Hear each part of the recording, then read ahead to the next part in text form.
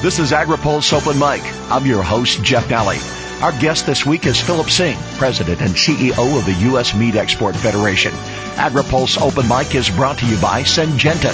See how we're focusing on our one planet with 6 commitments.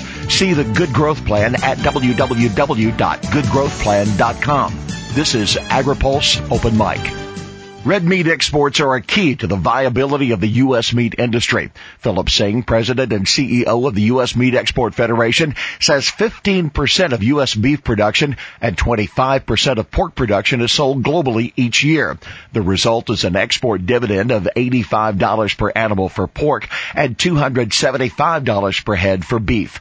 Singh says success with the Trans-Pacific Partnership would provide the U.S. meat industry even greater access to growing demand from a booming global middle class of customers. Definitely the pie is getting bigger over the last 20 years. Exports, the growth in beef and pork and poultry consumption has been almost at the tune of anywhere ranging between 3 to 5% per annum. And as you know, in the United States, we've been flat to actually declining as far as total consumption, per capita consumption. So the growth area for the industry is definitely the international marketplace. And as we look at some of these markets, the value that they bring to the industry, this year we're going to break a value record. We're going to export over $13 billion, almost $13.5 billion worth of meat. So if the numbers are for 2014, we exported $150 billion, and we're at almost $13.5 billion. So we're getting to be larger and larger in the scheme of things as far as the whole of U.S. agriculture and what the meat complex brings to the black line for us in the industry. Well, the cattle herd is the smallest since the 1950s, and the swine herd has obviously been challenged with PED-V over the past year, although we certainly hope that there's been recovery. So I would ask you in a 2-part question, is supply an issue? And second of all, what about the value of the dollar at a 9-year high? How is supply and how is dollar value affecting your ability to maintain and to grow markets for U.S. red meat? Well, obviously the supply situation is a concern to us both in the beef and the pork complex. I would say as far as the beef complex is concerned, we know that we have one of the lowest beef herds we've had in 50 years. And of course, that's the demand that's growing internationally has I think really been strong. And what we're seeing is the international buyers are willing to outbid maybe U.S. buyers for certain cuts of beef, and some cuts of beef we only export. So it's been very, very important in that respect. As far as pork is concerned, yes, we have seen pork prices at a very high level as a result of domestic factors, but nonetheless, demand internationally for pork is still continuing to grow. So even though there's things, for example, the dollar that has become much more dear in the last year, especially vis-a-vis the yen and some other currencies, of course that makes our product more expensive for them to buy, and that's why as we work in the trade area and we reduce tariffs, we reduce border protection, even though you have these undulations in the exchange rates, by having less border protection, less tariffs, for example, this does make it more competitive for us. So I say there's a lot of challenges, but there's also a lot of good things that are going on that I think will, for the future, make us competitive far into the future. The other thing that we've been able to do and we work on continually is extolling the value and the quality of our products and the consistency of our products. This is known to foreign buyers, and especially in a lot of these markets, this is one of the things that even though there's price undulation, if you will, or price escalation, people stay with the U.S. product, and that's why we're breaking records each year as far as our beef and our pork exports. What about a competition? Australia, New Zealand, who are the players who are gunning for market share? Well, I would have to say that right now Australia on the beef complex is probably without a doubt, our most formidable exporter and competitor. I always look at Australia as a major competitor, and they've been from the time we had BSE. They launched their Safe and Clean campaign. When we take a look at what they're doing internationally, especially here with the EPA they have now with Japan, their duty's going to go down 8%. They'll be at 30.5%. and that's continuing to decline. So they're getting, as time goes on, they're getting more competitive because of their EPA with Japan. And then, of course, our dollar is stronger, and our prices are higher. So when we take a look at this, Australia is a very, very strong competitor. On the pork complex, our most formidable competitor would be the European Union at this point in time. If we just take Japan as an example, the total market is up 11%, so it's a growing market. It's up 11% this year over last year, but basically we're at zero. We're holding our own from 13 to 2014. But if you take a look at, for example, the main EU suppliers, and they lost the Russian market, so they took all their energy and they focused it in Asia. Denmark's up 22% in Japan. Spain's up 96%. Austria's up 105%. Hungary's up 59%, and Germany's up 178%. So what happens is these markets are so competitive, and the world knows where the world's largest export market is, Japan, and so you see this intense competition. This is continually playing out for us. So the competition factor is something that you have to almost see to believe, because we just don't have that here. We don't have Hungarian pork and Italian pork and Spanish pork and any German pork. We don't compete against these folks here, but internationally we do. So that's why we need resources, and we need this commitment continually in order to gain our rightful market share in these markets. Phil, I'd like to drift to another area.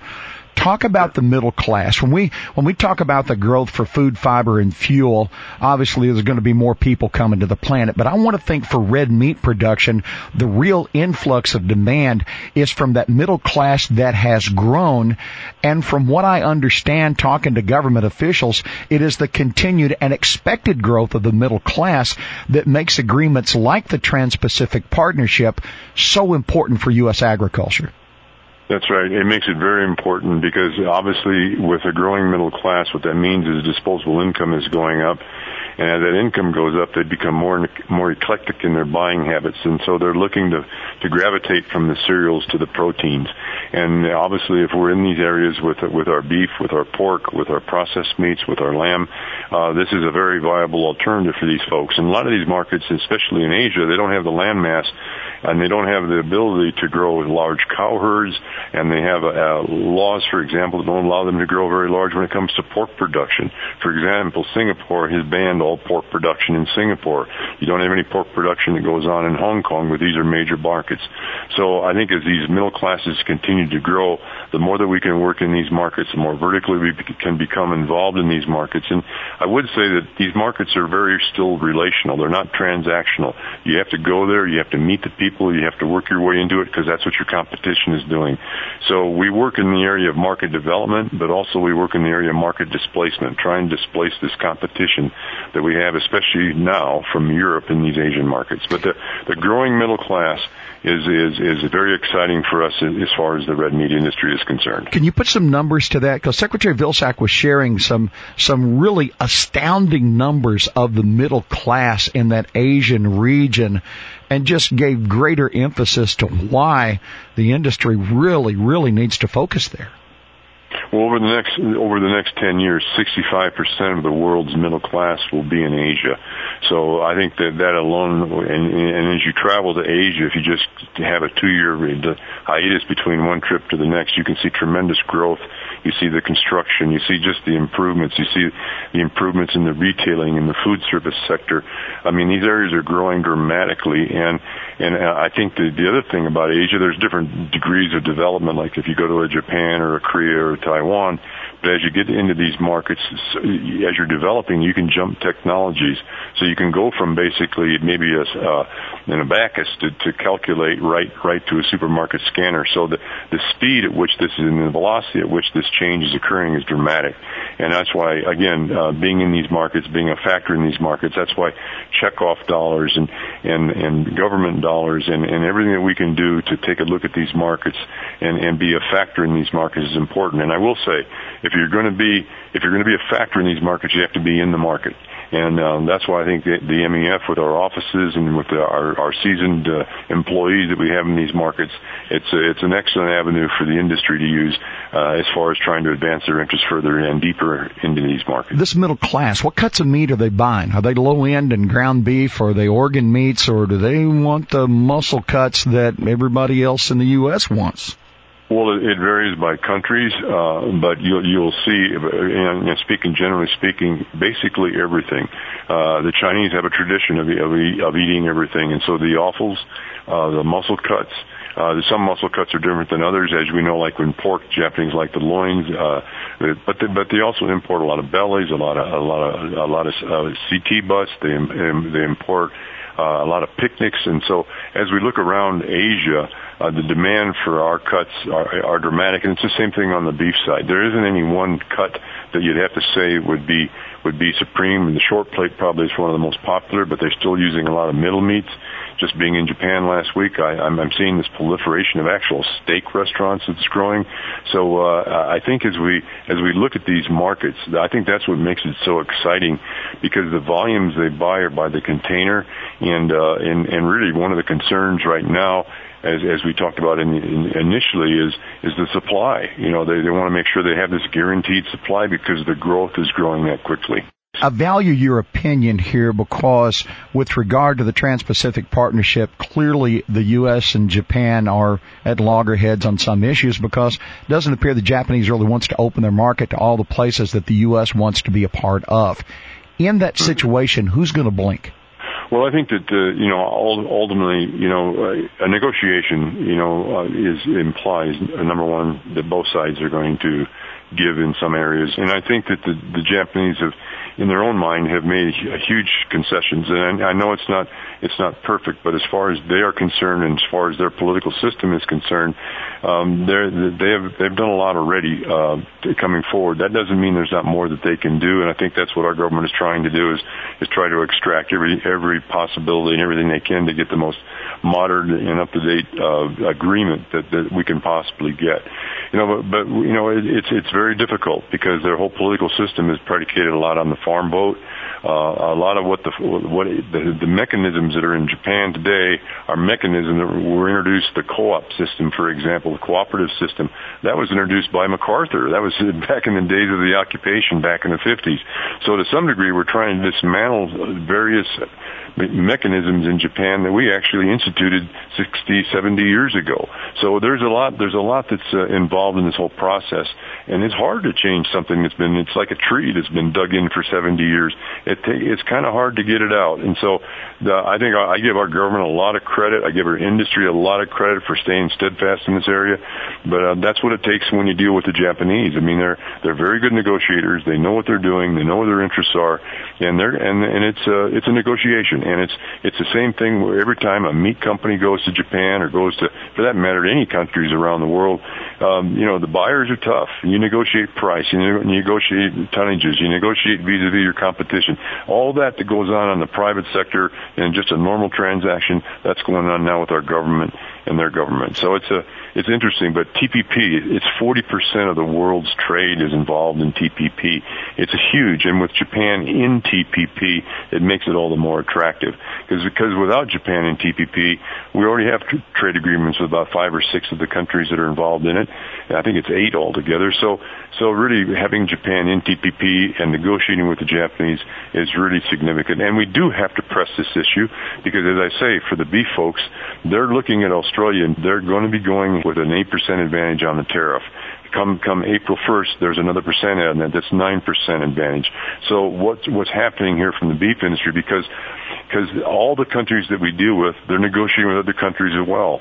Japan is negotiating, for example, with Europe, and with Europe they've had 8 sets of negotiations as far as negotiations with the EU.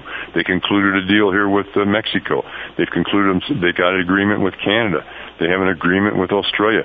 So it's not like we're the only ones that are negotiating. So we have to be cognizant of what our competition is doing. We have to be cognizant of what our competition is doing as far as negotiations in their own FTAs with other countries, especially with competitive countries. So when we take a look at this thing, it's a very interesting mosaic when you look at international trade and international industry and how we fit into that. And so far, we've done very well. Phil, as we talk about the Trans-Pacific Partnership, let's also look at the President's executive order and a new focus and a thought by many that we should change our relationship with our neighbor to the south in Cuba. What can or what could the Cuban market mean for U.S. red meat? Cuban market, it's going to definitely be a major tourist destination. And in a lot of the markets that were big factors in today, we started out selling in the tourist area. And so I would say the Cuban development model will be like a lot of other development models. It's going to take some time. And as we know, the red meat that we sell, we sell a very how would I say, an item that's very much in demand, but it's also an expensive item for the average Cuban. So I think that what we look at is maybe initially the tourist market being probably the biggest market, and that's going to be huge. The tourist market in Cuba. There's a lot of the hotels and a lot of groups are getting very active in there. On the other hand, Cuba still has one buying vector. That's Elimport, one company that's a government-run company that buys everything. So it's not like we go to Cuba and we can just do business like we do it in the United States or Japan or Mexico. But that will change over time, and obviously we're looking forward to that. I think we're also aware of the fact that the cold chain, the credit, all these things that go on with our kind of products that we would sell in that market, these are issues that have to come up. So probably we'll be starting first selling to a lot of international groups that would have the capital and these types of things, but it will develop, and there'll be a lot of people who will be loaning money. There'll be a lot of development going on in Cuba. So I think it's going to be a very exciting place over the course of the next 10, 15, 20 years. But it'll be a development model, much like the other ones. Again, like I said, they can jump technologies. They'll move quickly on this stuff. And I think this is very good for the United States. I think it's very good for the U.S. to have a country that's 90 miles that we have relations with rather than we don't have relations with. So from the larger standpoint, I think it's important that we've done this. And I think the thing that's so disconcerting to me is we've had this embargo on from the United States for all these years, but all of our competitors, whether it be Canada, whether it be Mexico, whether it be Australia, they're all trading with Cuba, especially the Europeans. They've all been trading with Cuba, so they all have established routes. They have the contacts, they have the experience. So we got a lot of catching up to do, but I believe in the good old Yankee trader, and I think we'll do okay once we get the go ahead to really go in there in a meaningful way. Our guest has been Phil Sing with the U.S. Meat Export Federation. Phil, this is Open Mic, and the mic's yours. Well, I'd just like to say to all the producers and everyone who's listening that the international marketplace has really been a gold mine as far as the industry is concerned for a number of years. And we look at the future with, I think, very bright lights and with eyes wide open, because what it means is tremendous profitability, I think, for the beef producer, the pork producer, the grain producer, and the oilseed producer. We see a lot of growth in the international marketplace. We see a growing middle class.